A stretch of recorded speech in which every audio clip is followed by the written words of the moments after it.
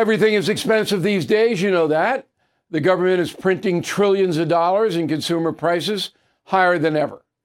If the government continues its printing and spending, the dollar could continue its free fall and lose its coveted role as the world reserve currency. Let's hope that doesn't happen. But there are a few things you can do right now. American Hartford Gold can show you how to protect your money, your retirement, your hard-earned savings against inflation by helping you diversify a portion of your portfolio into physical gold and silver. Start with a short phone call, and they can have physical gold and silver delivered right to your door or put inside your 401k or IRA. So please call or text them right now. Tell them Bill O'Reilly sent you. Call 877-444-GOLD, 877-444-GOLD, or text GOLD to 65532. Again, that's 877-444-GOLD, or text GOLD to 65532. Bill O'Reilly here. You are listening to the weekend edition of the O'Reilly Update. Coming up next, the news with Mike Slater. Thank you, Bill. Here's what's happening this week in America. Presidents in Texas, fires in Texas, voting in Vermont, and crime in Japan. That's all coming up. Then Bill's going to be here with your message of the day. But first, both President Biden and former President Trump were at the Texas border yesterday. Biden was in Brownsville, Texas, which has seen a major drop of illegal immigrants. By the way, the White House now calls them, you ready for the new word for illegal immigrants? Newcomers. It's beautiful. Trump was in Eagle Pass, which of course has been completely overrun. Biden's location, there's no razor wire, there's no Texas law enforcement like there's been in Eagle Pass for a long time now. Meanwhile, a federal judge in Austin, Texas ordered the state to suspend the law that would allow state law enforcement to arrest and detain people that they expect enter the country illegally. That law was set to go into effect on Tuesday. Speaking of Texas, the wildfires there, one of them is now the largest in state history. The previous largest was 2006, the East Amarillo Complex Fire, 1,400 square miles. This one's now 1,700 square miles and growing. There has been some rain and snow, which has helped things.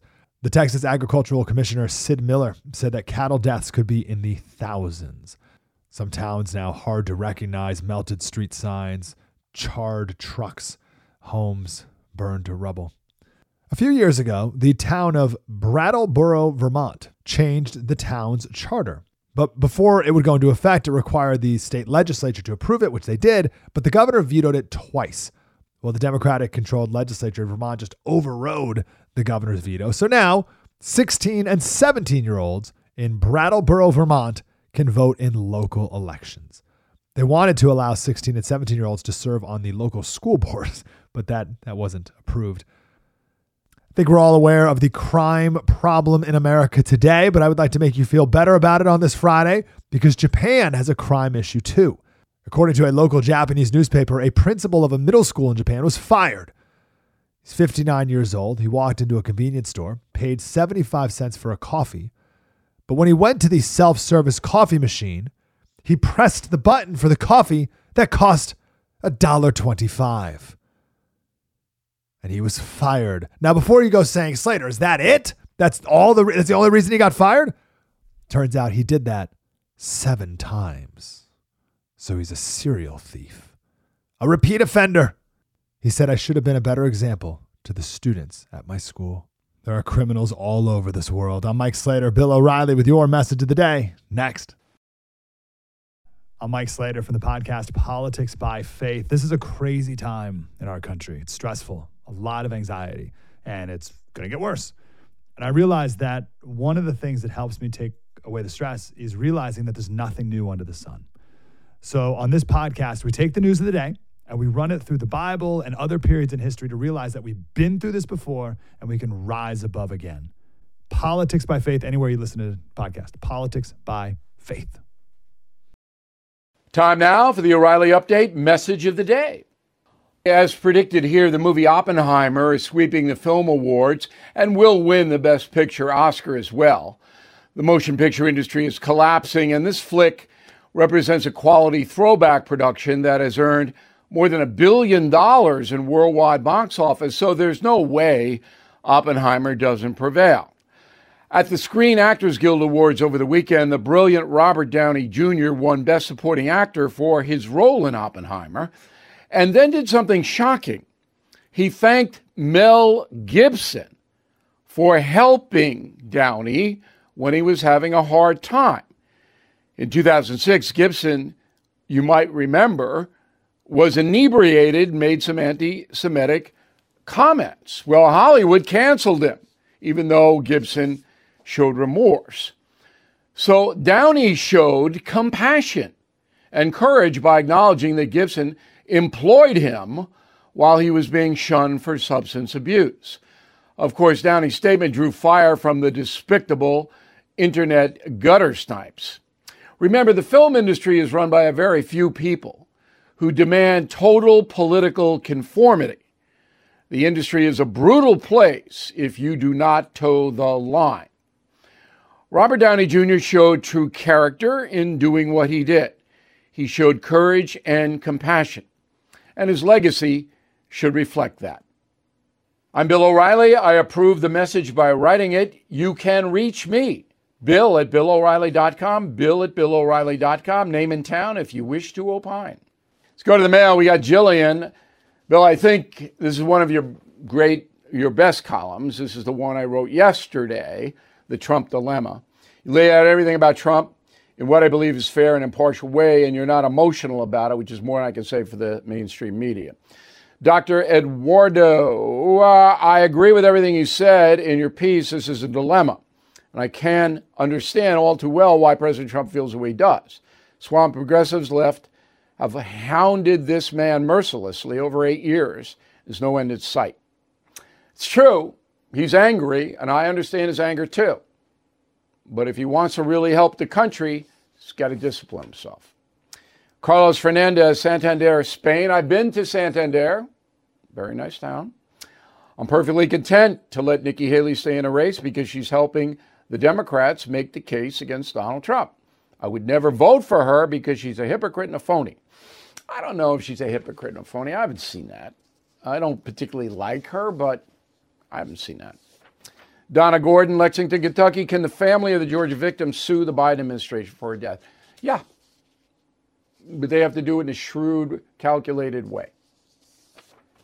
Rob Rumbaugh, Mechanicsburg, Virginia, would love your take on the CBS firing of Catherine Herridge. It's outrageous, seizing her confidential files. Look, the reason I haven't weighed in on the Catherine Herridge story is because I don't know what it is. And neither do you, and neither does anybody else. Ms. Herridge hasn't said a word. Her attorneys haven't said a word, and I assume she has them. I don't know what CBS did or why they did it. How am I going to analyze a story like that? I'm waiting for either Catherine herself, whom I know, or one of her attorneys to define the story, and then I can analyze it. Can't analyze stuff you don't know. It doesn't stop most people, but it stops me. In a moment, something you might not know. The media has systematically lied to you. The Hunter Biden laptop story, the origin of COVID-19, the Trump-Russia collusion hoax, or how your money's being spent in Ukraine. Enough already with the lies. No more lies, hard truths only. That's what the Truth Podcast is all about. It's not standard conservative talking points. If you want that, go somewhere else. But if you want the hard truth delivered to you in a way that challenges you and will challenge me intellectually, you're not going to find anything like this on the internet.